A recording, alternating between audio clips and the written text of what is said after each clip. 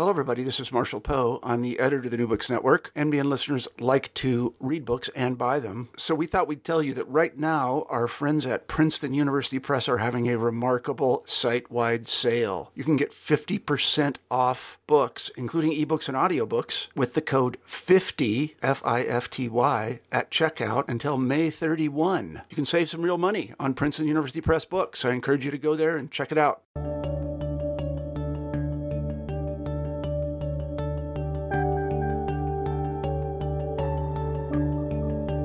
Hello, everybody, and welcome back to New Books in History. I'm Marshall Poe, one of the hosts on the channel. Today, I'm very pleased to say we have Sir Max Hastings on the show, and we'll be talking about his terrific book, Vietnam, An Epic Tragedy, 1945 to 1975. As I was telling Sir Max in the pre-interview, I know something about the Vietnam War. My uncle fought there, actually, and I've been interested in it for a very long time, and I've read a lot about it, and I've even written a book about it myself, so I was very excited to see that Max Hastings, who, as you know, is a very, very well-known journalist and military historian, had written a book on the Vietnam War, and I was very pleased to read it, and I think it's really terrific, and I want to recommend it to you, all of our listeners. And I also want to say to Max, welcome to the show. Thanks, my dear Marshall. So perhaps you could begin by telling us just a few words about yourself. I'm a reformed journalist who spent my young days working for BBC and various newspapers all over the world, and I reported from 11 wars in various places, notably including Vietnam. And I came out of the U.S. Embassy compound in April 1975, a few hours before it was finally abandoned.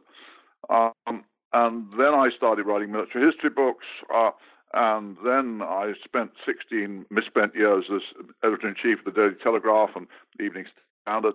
And then since then I've been back writing books.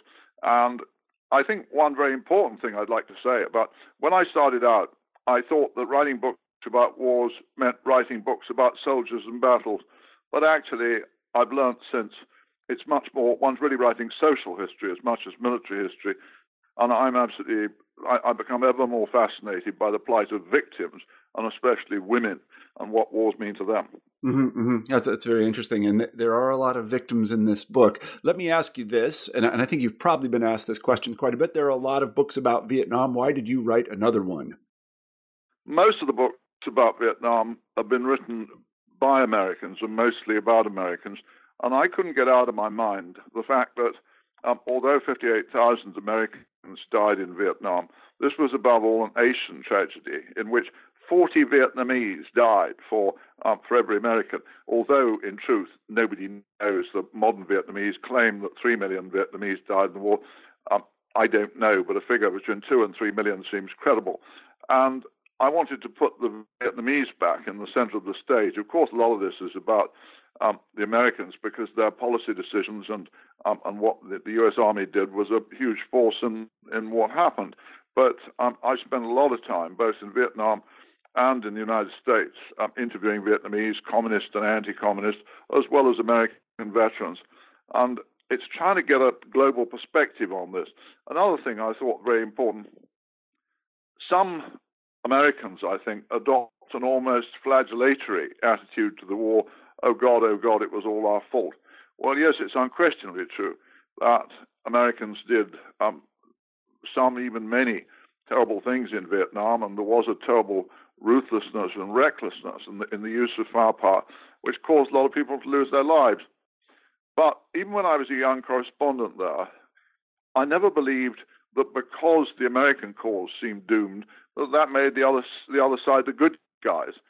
And remembering back, I did think that the young protesters, whom I used to see in 67, 68 when I was living in the U.S., they were right that the war was a catastrophe, but I believe then, and I believe even more now, that they were wrong in thinking that made the other side's cause a good one, that Ho Chi Minh and his acolytes ran a totalitarian state which did terrible things to their own people. And tourists who go to Vietnam now, and of course they're shown all the exhibits of quotes, American war crimes, unquotes, and so on, absolutely nothing is said about communist crimes, about the thousands who were brutally murdered in the course of land reform when Ho Chi Minh took over the country, about many more thousands who were killed as class enemies. and how the Viet Cong down south, it wasn't all a question of the heroic Viet Cong having the unqualified support of millions of South Vietnamese peasants. Terrorism was built into the whole Viet Cong war effort. And the number of stories that one has heard and read in the course of researching this book about the dreadful things that the communists did in convincing South Vietnamese peasants out there in the boonies that the price of rejecting the revolution was much worse than mere death. You were liable to be buried alive in front of your fellow villagers. You were liable to be eviscerated in front of a large crowd, and I mean literally eviscerated. You were liable to see your children castrated. Now, none of this, I would say again, makes the Americans and their incredibly incompetent South Vietnamese client government the heroes of the war. It just means that, like almost all events in history, that neither side had a monopoly of virtue or misconduct. And what I've tried to do, in some ways, I expect my book will probably annoy both sides, because I hope it does in some degree, that one has tried to say, look, here's some of the terrible things that were done, but also within the framework of a huge strategic misjudgment, I met and read about and have written about a lot of Americans who went to Vietnam with the highest ideals and did great things. And I mean, there was a guy, for example, people like foreign service officers like Frank Scotton and Doug Ramsey and so on, who believed passionately in the Vietnamese, cared about them, learned the language, who worked tirelessly out in that country for years to try and give them something better than they got. And I think those people have been shortchanged in all the horror stories about My Lai and all the rest of it. Not that My Lai wasn't a horror story, but what about the thousands of perfectly innocent Vietnamese who were executed in cold blood by the Viet Cong and the North Vietnamese when they occupied Hue during the Tet Offensive and were buried in mass graves for no worse crime than that of opposing the revolution. And so all the time, all the way through, one is trying to see this from both sides. Yeah, no, I quite agree with you there. I was trying to think of a good. The subtitle of your book is An Epic Tragedy, 1945 to 1975. I was thinking that an almost a subtitle that might be just as apt would be something like Max Hastings puts a plague on all their houses, because nobody really comes off very well in this book. And I would actually like to start. Nobody comes out that Marshall. Nobody comes out that well out of wars. I mean, another mistake I think that's made is that some people are trying to convince themselves that the Vietnam War, it was somehow unique in being qualitatively awful. But the longer that I've studied wars, and the more I come to believe, the Second World War was an exception in that the good guys and the bad guys were more clearly defined than they have been in any war in modern history. And the struggle had a sort of pretty good ending. Well, that is not true of most wars. I'm afraid most wars are incredibly messy and they're incredibly ugly.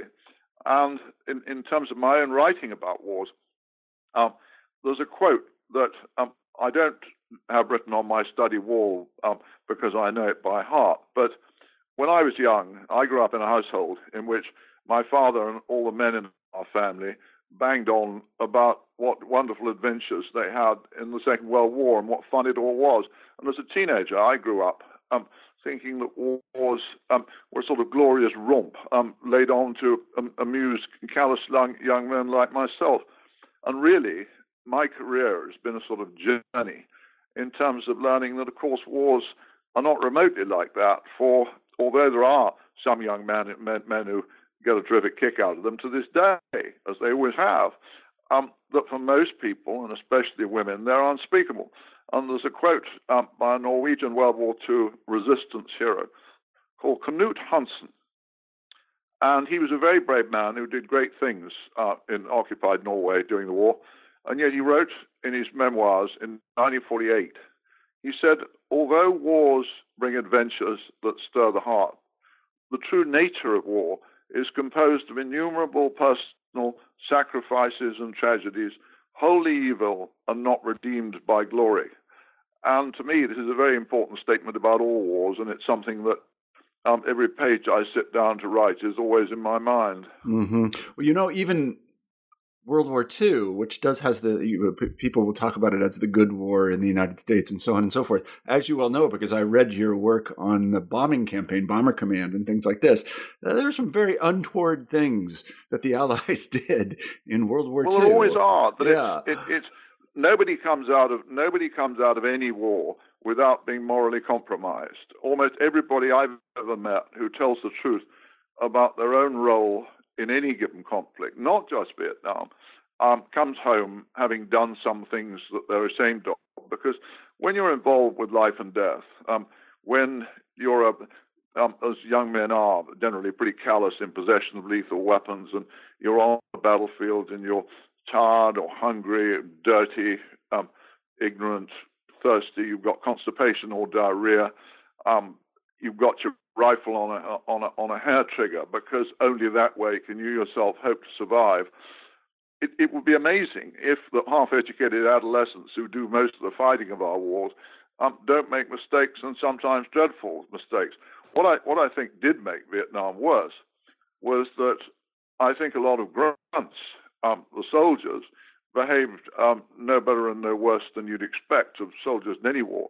But the bad part was that many of their commanders were inexcusably callous about the Vietnamese. There was a racism. There was a belief that Vietnamese lives mattered less than Round Eye's lives. And that pervaded an awful lot of what Americans did. And when you remember some of those terrifying statistics, 4 million tons of American bombs dropped on South Vietnam. I mean, that is almost unbelievable. And again, in firefight situations and so on, that in order to support and protect American troops on the battlefield, nobody really cared whether the bombs and the shells that were landing killed Vietnamese. So, in that sense, it was wars among the people are always pretty brutal. Well, there's a lot of civilians on the battlefield. But Vietnam was about as bad as it gets in that respect. Yeah, one of the quotations you begin the book with, there are three, but one of them, I don't know whether it made me want to laugh or cry, but I'm just going to read it for the audience. And it is a content warning introducing the 1917 Ken Burns Novick series, The Vietnam War, that I imagine many people who listen to this podcast watched. And they told the audience, quote, "This film contains mature content, strong language, and graphic violence. Viewer discretion is advised." Well, I'm afraid that is. I mean, I always remember one of my own experiences. Again, when you think of all the movies we all saw as kids, in which everybody dies with no blood being visible. And one of the moments in my own career as a war correspondent, when I was in Vietnam, and one day, about 1972 or 73 or something, I was driving up somewhere in a Jeep north of Saigon, and I had to stop. It was early in the morning, and there were a group of South Vietnamese soldiers dragging the bodies of dead Viet Cong who'd been killed in a firefight during the night out across the road. And I saw that one guy they were dragging who was almost naked, and his guts were hanging out of his stomach and trailing maybe 6 or 7 feet behind the body as it was trailed through the dust. And as I saw that sitting in that Jeep, I thought to myself, if I was hit in the stomach like that, that's how my guts would look. And it was a very chilling moment, and it stayed with me ever since, that you just try. I don't think it does any of us any harm. I'm not a pacifist at all. I do passionately believe that we should be willing to fight in defense of our vital interests. But it's always in my mind what an unbelievably dirty, ugly business not only wars are, but dying and killing are. That very few people die, quotes, cleanly. That almost everybody dies in a horribly messy way. I mean, I've quoted in the book an episode that made a great impression on me, that a Texan nurse called Shirley Purcell, she wrote a narrative, which I found in the military history archive up at Carlisle, a very moving narrative. She said, I didn't really have a political commitment. I went to active duty in 1966 because there were American troops who needed help. And she described one episode where a young American soldier who'd trodden on a so-called Bouncing Betty mine was brought into their emergency unit. And she said he'd been almost literally ripped in half by this mine. And she said the whole of his middle body was gone, was just, she used the phrase, hamburger meat. And she said, but his top half and his bottom half were still completely undamaged. And she said his mind was still there. And she said the sense of unbelievable frustration and impotence that ran through their unit, with all this medical experience and equipment, there was absolutely nothing they could do for this poor kid. And he looked up from his litter and he said, "How does it look?" And she said, I had to say to him, it doesn't look good, but you won't be alone. And she said that was really all we had to offer him, that he wouldn't be alone. And she said she'd been a teetotaler all her life, and yet in the officers' club at Chulai, she started on screwdrivers, and who could blame her? And she wrote that she'd never afterwards, after Vietnam, been able to watch MASH on TV because her memories imposed a veto on laughter. Yes. Well, let's get into the historical weeds a little bit. As I say, this book is highly critical of most everybody involved. Let's begin with the French. The French controlled Indochina, Cochin China at the time, and you are quite critical of their desire to have the empire back after World War II. Yeah. But what you always have to try and do, Marshall, or what I try and do, I think one of the biggest mistakes a lot of historians make is that they look at things from the perspective of the 21st century, from where we are now. And I try to start from a different place. I shut my eyes and I try and think, how did things look to people then? And in 1945, when France was liberated, that the French had suffered this unspeakable humiliation of defeat and occupation by the Nazis. And they were desperate to reassert their national status.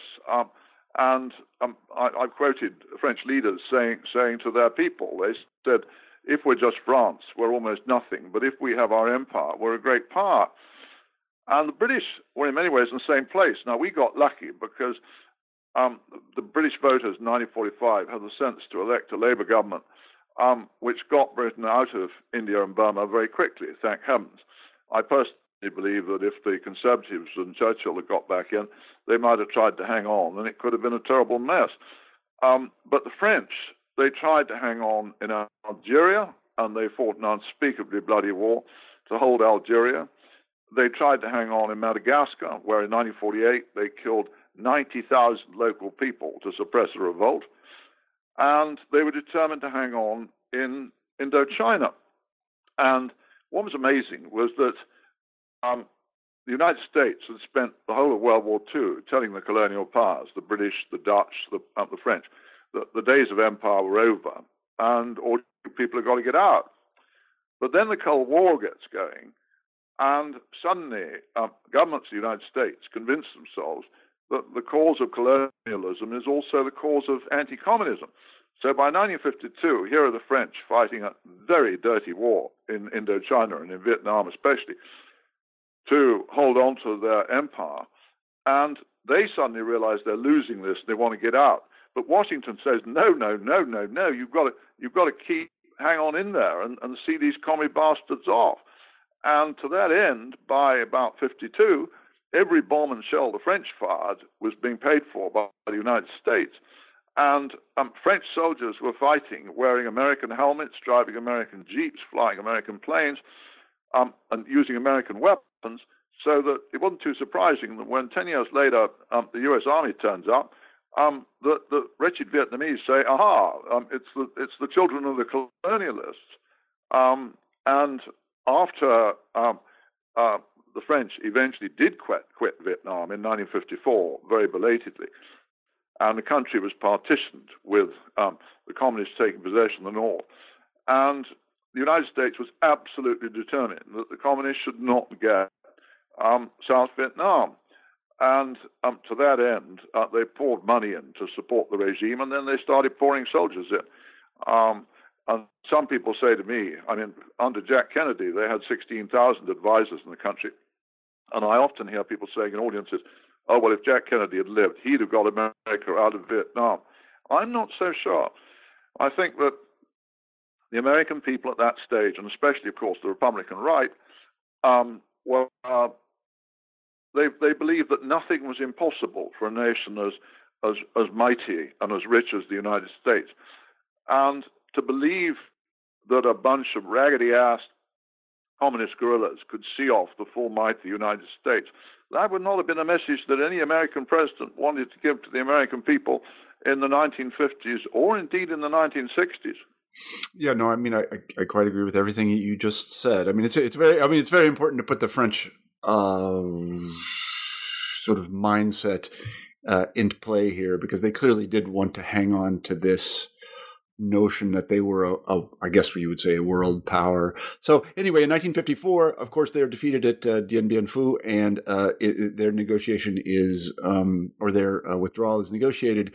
And it's not as if the United States actually takes over at this point, because in 54, the country is divided. And here I wanted to ask you kind of a question, which this does come up, and there are people that will say this, that in fact, after 54, when the country was divided, there was a moment at which things could have remained in the kind of Korean-like fashion, that is within North and South Vietnam. But in fact, this is what some of these people will say, the North invaded the South, or they... Well, it's much more complicated than that. And one of the things that's fascinating about writing these books is you learn a lot of stuff that that I, for one, certainly didn't know when I started writing this book. Now, in defense of successive U.S. administrations, one thing that bears saying is that there really was relentless communist expansionism in the 1940s and 1950s. The idea there was no communist threat, there really was a communist threat. That in the late 40s, there were real fears that Greece, even France and Italy, might fall under communist rule. And all over the world, the communists were pushing forward. But what successive American administrations got wrong, they thought that the Russians and the Chinese were pulling the levers in Vietnam, and they weren't. All the way through, the Russians and Chinese were very unkeen. They didn't like the Vietnamese, and the Russians, who ended up giving them $500 million a year in aid, which the Russians could very ill afford, absolutely, the Vietnamese treated them unbelievably badly, unbelievably rudely, and they gave them no thanks at all. They just told them to keep the weapons coming and otherwise shut up. And there was a moment when Brezhnev was ruling Russia later, when he said to the Russian ambassador in Washington that I have no desire to sink into the swamps of Vietnam. And yet, so poor was Western intelligence that in Washington, up to the very end, Nixon and Kissinger were convinced that all the Russians had to do was pick up the phone to Hanoi and the whole thing would be over. And it wasn't like that at all. The Russians and Chinese were very unkeen to support the war. And yeah, there is a scenario I can see, if you go back to the 1950s, if President Diem, who'd been parachuted in, a Catholic, into a Buddhist country, who'd made friends among Catholics in the United States and among the French, but who had no real support in Vietnam itself, if he'd ruled in a reasonably enlightened way, then you can see a scenario where, just like South Korea, that South Vietnam prospered. It was a fundamentally pretty rich place, the Rice Bowl of Asia. But Diem was, I don't think he was a wicked man, but he had a lot of wicked people around him. And he ruled unbelievably incompetently. He was obsessed with promoting Catholics, which enraged most of his fellow countrymen. He broke a promise that he wouldn't persecute the old Viet Minh revolutionaries. And he made a terrible hash of it. And in the first stages, that North Vietnam had so many problems of its own, not least the fact that its population was starving, that the North Vietnamese in Ho Chi Minh did not want to intervene in the South. It was South Vietnamese communists acting on their own who were the ones who really got things started again down south. And if Diem had displayed just a little more enlightened rule, he might have survived, and his regime might have survived, and today South Vietnam might be a prosperous independent state, just like South Korea. But of course, counterfactuals don't get you too far because it didn't work out like it didn't. that. And it wasn't, if I recall correctly, it wasn't until 1960 that actually the North activated what came to be called the Viet Cong in the South. Well, even a little bit later. It was really about 62. It was about 62 that they really started in. And the other thing that Western intelligence didn't understand, everybody all the way through thought Ho Chi Minh was pulling the levers. And he, of course, was the figurehead, a man of terrific personality, immensely respected and admired around the world, although personally I think he was a lot nastier than people appreciated. But the fact remained that Ho Chi Minh from about 62, 63 on was completely marginalized. The country was run by this guy, Le Duan, who was an absolutely ruthless revolutionary who cared nothing how many hundreds of thousands or millions of his own people died to turn Vietnam into a unified Stalinist state. And Le Duan was pulling the levers all the way through, and Ho Chi Minh had become a figurehead. And a CIA officer I interviewed for the book, he was saying not until 1969 was the United States able to draw up a so-called wiring diagram of what the North Vietnamese leadership really looked like, because intelligence was so poor.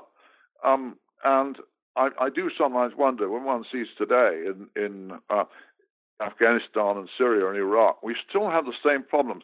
We can never get these foreign interventions right until we know what on earth's going on in these countries. And the general standard of intelligence is almost always abysmally poor, however many billions everybody spends. And unless we can get that bit right, then you can send all the soldiers in the world, and you're never going to be able to make your will prevail. Mm-hmm. Well, let's move the narrative forward just a little bit, or the story. And one of the things that's interesting in the book, and I think is interesting about this period in general, is how worried these successive American administrations were, those being the Kennedy and the Johnson administration, about Diem falling and South Vietnam falling. And it was really in response to this worry about that regime that the United States became involved. Is that right? Well, it's always the same story. The trouble is, it's the tar baby. But once you get into another country and you feel the prestige of your own country is at stake, a very good line going back to Kennedy, and the people who say, oh, well, if Kennedy had lived, he'd have got America out. And I'm very impressed with the amount of evidence that Kennedy repeatedly told those around him that he just, although he realized that South Vietnam was a shambles, that he didn't feel able to pull out.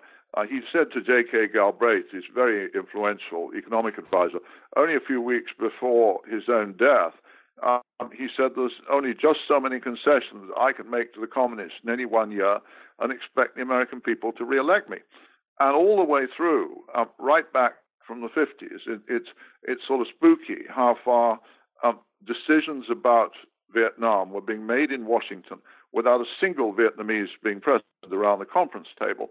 And they were being made entirely with regard to American considerations of American policy. And every election that comes around, you've got near hysteria around the White House about how can we make these things work to win the next election. And one of the stories that made the greatest impression on me, if you go towards the end of the story, when Nixon becomes president at the beginning of 1969, neither he nor his national security advisor, Henry Kissinger, are under the slightest delusion that the Vietnam War is winnable.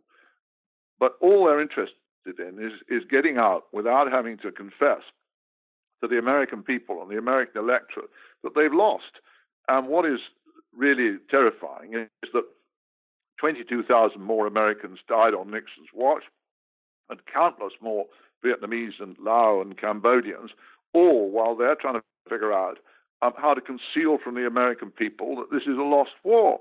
And there's a moment, the last round of White House tapes of the Nixon-Kissinger conversations about Vietnam were only released in about 2015, and brilliantly edited by Ken Hughes.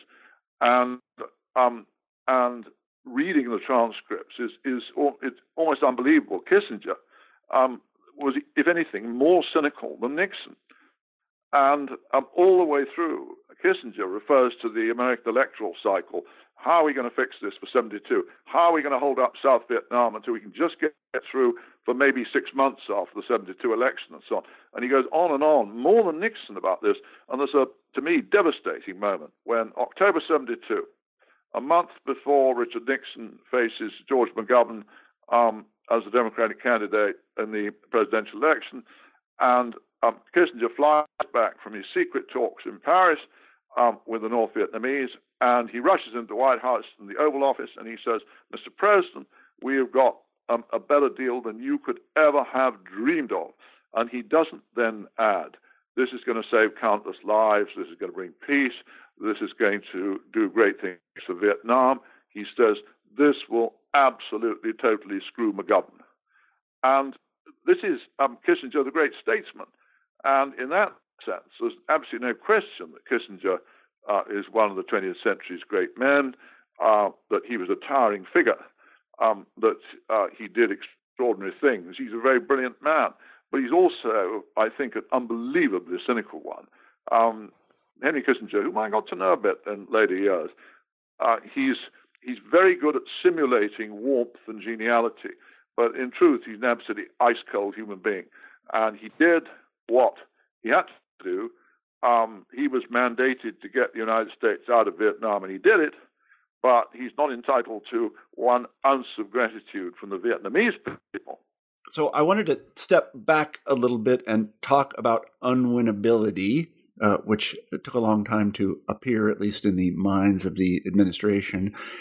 And I want to mention the name of Bernard Fall. I've read a lot of Bernard Fall. Bernard Fall knew a lot about Vietnam. He spent a lot of time there. And he said what I think are some very sensible things. And one of the things that he said quite early on, I believe this was in the mid-'60s at the latest, was that it was impossible to win the Vietnam War where win means anything sort of strategically sensible unless you invaded North Vietnam. And the United States refused to do that.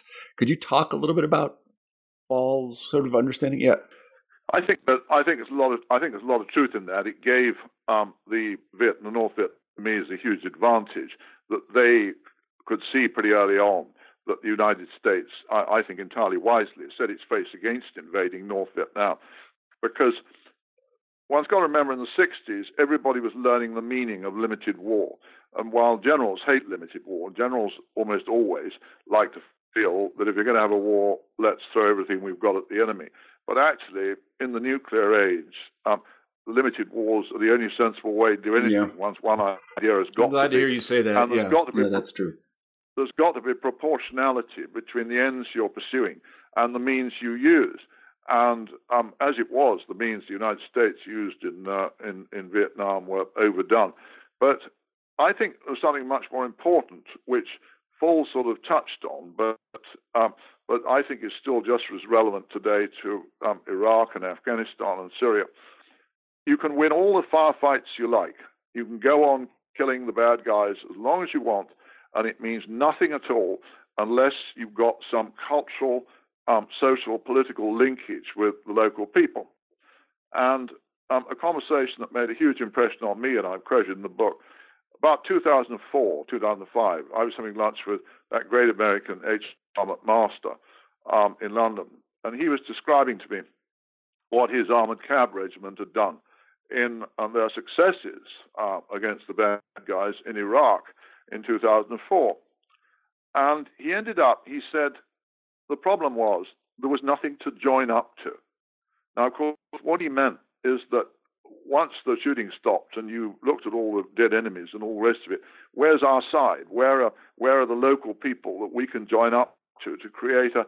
And I saw him later again in Afghanistan, and I said, isn't it still the same problem, HR? There's nothing to join up to.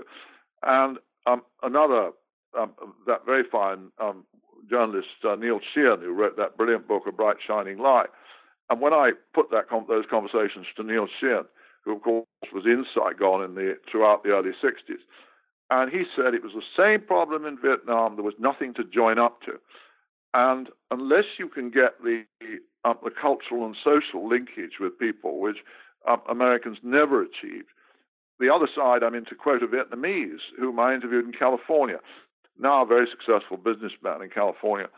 And he said to me when I was interviewing out there in 2016, and he said, the problem was, he said, the other side had the monopoly of patriotism. Ho Chi Minh was the guy who defeated the French colonialists and driven them out. Nobody in the South had that sort of prestige. And he said all the time the communists were able to remind us how humiliating it was to be occupied by the Americans. And I've said in my book that I believe the fundamental reason that the other side won is not because they were awesomely brilliant soldiers, though they were pretty good. It was because they were Vietnamese. And all the time, the Vietnamese are not too keen on foreigners, even in a good day, however polite they may be to American tourists now when they want your money. But in those days, all they really wanted, and I see this in Afghanistan and Iraq too, people in these societies, they want all these dreadful foreigners to go away. And it was always Americans. Many Americans went into Vietnam with high ideals. They wanted to do good things for these societies. But it's so difficult, if not impossible, to overcome this problem that if you're living in a tribal society, out in whether it's in Vietnam or in Iraq or Afghanistan and so on, you want to do things your way, and the American way or the Western way, because the British have screwed up just as badly in Afghanistan. It doesn't matter that our way is much better than their way. Their way is how they want to do it. And it was. I would say absolutely. If somebody said, "What is the why in one sentence did the other side, the communists, the bad guys, win?" And I still think they are the bad guys. Win the Vietnam War? I'd say because they were Vietnamese. Mm-hmm. And I think that's fundamental. Yeah. I wondered if you could talk a little bit about. You mentioned limited war, and I know that in my own research concerning how the United States conducted the war, that we took a lot of lessons, that is the United States here, a lot of lessons from the British in Malaysia. And these lessons were applied in a kind of ham-fisted fashion. I recall the ink spot strategy in Malaysia. One of the things that the British do ourselves no favors, is we will keep turning up on American theaters of war and telling the Americans how much better we understand it than they do. And because I have a lot of dealings with the American military, and they're always terribly polite, but actually they get unbelievably pissed off with British officers who say, well, if you just listen to what we did in Malaya or what we did in Northern Ireland and so on. Well, actually, first of all, the evidence of recent history suggests that, I have great respect and affection for the British Army, but they encounter all these problems we're talking about just as much as anybody else does. And the idea that the British, Malaya, yes, the British had a success in Malaya against communist insurgents, but there were huge differences. Virtually nothing that they'd done in Malaya was relevant to Vietnam. First of all, Vietnam was on a much bigger scale. Second, the insurgents in Malaya had been part of a minority Chinese community who most of the Malays intensely disliked. And thirdly, the British had made it plain. Yeah, no, this point particularly, though, that point particularly, I think is very germane, and the Americans did not see that. And it goes right back to your other point, is that there was huge anti-communist sentiment in Malaya. But they also, the British had made it plain that, and it could just be taken advantage of. Yeah. And so the British had a whole load of stuff going for them in Malaya that nobody did in Vietnam, where you've got this 1,000-mile open western border into Laos and Cambodia and all the rest of it. And some British soldiers, our sort of supreme security commander out there was a very smart guy, General Templer. But another of my very strong theories, because I believe that you've always got to see in these counterinsurgency situations, you've got to see the cultural and the social dimensions of what matters most. And I would never put a general in overall charge. Sure, you need the generals to run the military side of it, but because most of the problems are political and cultural, I would never let, generals are trained in the end to fight people. And why should they understand anything about the cultural problems of Southeast Asia and all the rest of it? And they it's just not what they do. And I personally do not think it's fair to blame General Westmoreland or General Abrams or most of the other American commanders. Not that they were the most brilliant commanders in history, but I don't believe that that Alexander the Great could have won the war in Vietnam. There was a very, very smart American whom I talked to for the book, David Elliott, who lived out there and researched for RAND for years. And David Elliott said to me, he said, there never was a clever way to fight the war. And in the end, I think responsibility for the bad decisions, it has to go with the presidents and with, and this is always true. I mean, in our own case, with Iraq, that I think it was a huge mistake that Tony Blair, our Prime Minister, signed up with George W. Bush to go into Iraq. Yes, it is true that our soldiers, when they were asked if they could send a division and do it, they said they could. But that's what soldiers do. And if you go back to the 1960s, that when Presidents Kennedy and Johnson succeeded there, they asked the generals if they can do this stuff. Generals have to defend vast defense budgets. They've got to defend their own existences. And it is not surprising when they're told, can you go and defeat a raggedy-assed guerrilla army out there in the boonies? They say, absolutely, Mr. President. And what would the president say? Just supposing that the Joint Chiefs had said to first Kennedy and then to Johnson later, I'm terribly sorry, Mr. President, we don't think the U.S. Army is really properly configured to fight a jungle war, blah, blah, blah. How would they have come out of that? So I think in the end, the politicians who make these decisions, and often very bad decisions, they are the ones who have to take the rap for this. Mm-hmm.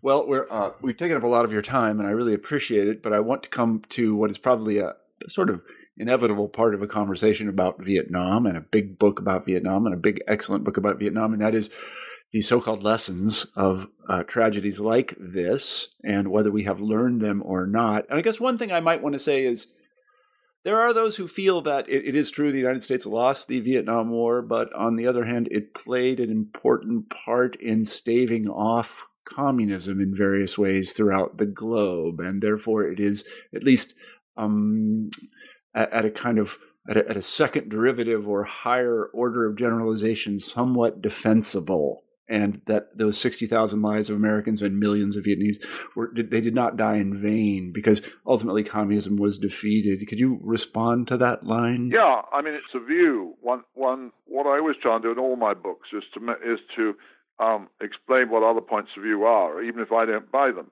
And you're absolutely right that there are people in Southeast Asia who've argued that the war in Vietnam bought time for other nations, notable among them Malaysia and Indonesia and so on, to stabilize them and themselves and so on. And that by the time the communists prevailed in 1975 in Vietnam, that a lot of other Southeast Asian countries or Asian countries were in far better shape to survive and thrive as modern democracies. And were much less vulnerable to communists. I don't think I personally buy into that. But on the other hand, one should be aware it happens. I mean, the conservative writer Michael Lind, he wrote in a book a few years ago. He said Vietnam was merely a lost campaign in what was a victorious Cold War that the United States had to fight. And I passionately believe that it is a great thing for the world that the United States led the Western cause in seeing off the communists in the Cold War. So in that sense, I'm absolutely in no doubt that we were very fortunate to be under American leadership in the Cold War. But that still does not make me enthusiastic about signing up to the view that that Vietnam was worthwhile. If a lot of people die in a war, people always want to try and find reasons why it was worthwhile. I would say something completely different, but I think is also fascinating. That, and I've ended my own book by saying this, that we've learned in the last century especially that economics are as important as military factors in deciding outcomes. Well, if you'd asked an American soldier back in, let's say, 1966, how would you like Saigon to look in 2018? Well, actually, pretty much the way Saigon does look now. That what to me is quite extraordinary is that although, let's be in no doubt at all, Vietnam is still a totalitarian dictatorship and a very unpleasant one, in which there is great rural poverty and in which freedom of speech is absolutely denied. That nobody in Vietnam can today have a frank debate about the war. And if you go to Vietnam as a tourist, you're going to have an awful long wait if you expect to hear any portion of the truth about what took place during the war. But American economic values, the one thing that the regime, they've had to give up completely on communist ideology. Everybody's out there making money, including the people around the country. It's one of the most corrupt regimes in the world. And they're out there making money. And I've said in the last passages of my book that what is extraordinary is that while the United States failed with B-52s and spooky gunships and defoliants, I would suggest that Johnny Depp and YouTube have proved irresistible. That in fact it's American cultural and economic values that are increasingly dominating the country. And one reason that Vietnamese are so nice to Americans when they go there, half of them want to be Americans in terms of living the life. They do realize, even if they don't dare say it too publicly, that life as a communist cadre was unspeakably dreadful. And life in an American economics-led society is incomparably more enjoyable and more fulfilling. So, I haven't forgotten a young man, a brilliant young man who interpreted for me when I was interviewing in Vietnam for the book, a very bright young man. And he said to me, very fiercely serious-minded young man, as many Asians are, very ambitious. And he said, I only have one ambition. He said, I want to live in a country where I can say what I think. And it was very striking, the strength of his passion. He was, in fact, the same kid, he was telling me quite recently that he wasn't sure whether he could actually go back to living in Vietnam, which he's now got out of, because he said they're tightening internet censorship all the time. And he said when Vietnam's president died the other day, he said nobody was even told he was ill, or even when he died, until after he was dead. But all that said, you've got 120 million Vietnamese today, and a staggering number, isn't it? There are 120 million Vietnamese, and most of them, they realize they now see what the United States is about, and they have an almost boundless admiration for its cultural and economic achievements. And that is somewhere that would make Ho Chi Minh turn in his grave. It seems to me a remarkable turn of history. Yeah, I'm reminded of, I've spent much of my career studying the Soviet Union and Russia, and I've been there many times, and I'm reminded in the 80s when I first went there, it was the mid to late 80s, and I remember seeing on Red Square, I don't know if it was on Red Square at the time, but it was very close, a Pizza Hut and a McDonald's. And I just said to myself, that's it, we're in. Actually, another story I enjoyed tremendously. A guy I interviewed for the book, whom I liked enormously, lovely man called David Rogers, who was a medical corpsman in Vietnam, who talked incredibly movingly about his experiences and the huge effect that it had on his whole life. And he described to me how in 1993 he went back to Vietnam as a guest of its government, as a reporter. And he said he was taken to the area where his unit had fought and where quite a few of his platoon had died back in the late 60s. And he said they were introduced to all these old Viet Cong who'd fought against them in those days, who were all incredibly nice to them because they were under orders to be nice to Americans because they wanted Congress to pass a trade deal. And David Rogers said, I thought to myself, if all these guys wanted was a McDonald's, surely we could have sorted this out a long time ago. Yeah, I think there's a great wisdom in that. Yes, no, that's exactly right. I remember seeing that Pizza Hut and McDonald's, and I was just like, yeah, I think this is going to go our way. I mean, we don't have to go to war with the Russians or anyone else. This will be fine. Well, Sir Max Hastings, I want to say thank you very much for writing this book, and thank you for appearing on the New Books Network. Well, thank you so much, Marshall, for having me. And I can't tell you what a pleasure and a privilege it's been writing this book, partly because it's given me the opportunity and the excuse to travel around the United States and meet Americans on a scale I haven't done since I lived here back in the 60s. Well, that's terrific. Yeah, that's terrific. Well, you're always welcome, of course. Yes, we know you're in New York right now, so I hope you enjoy it. All right. Thank you very much. Bye-bye. Thank you so much, Marshall.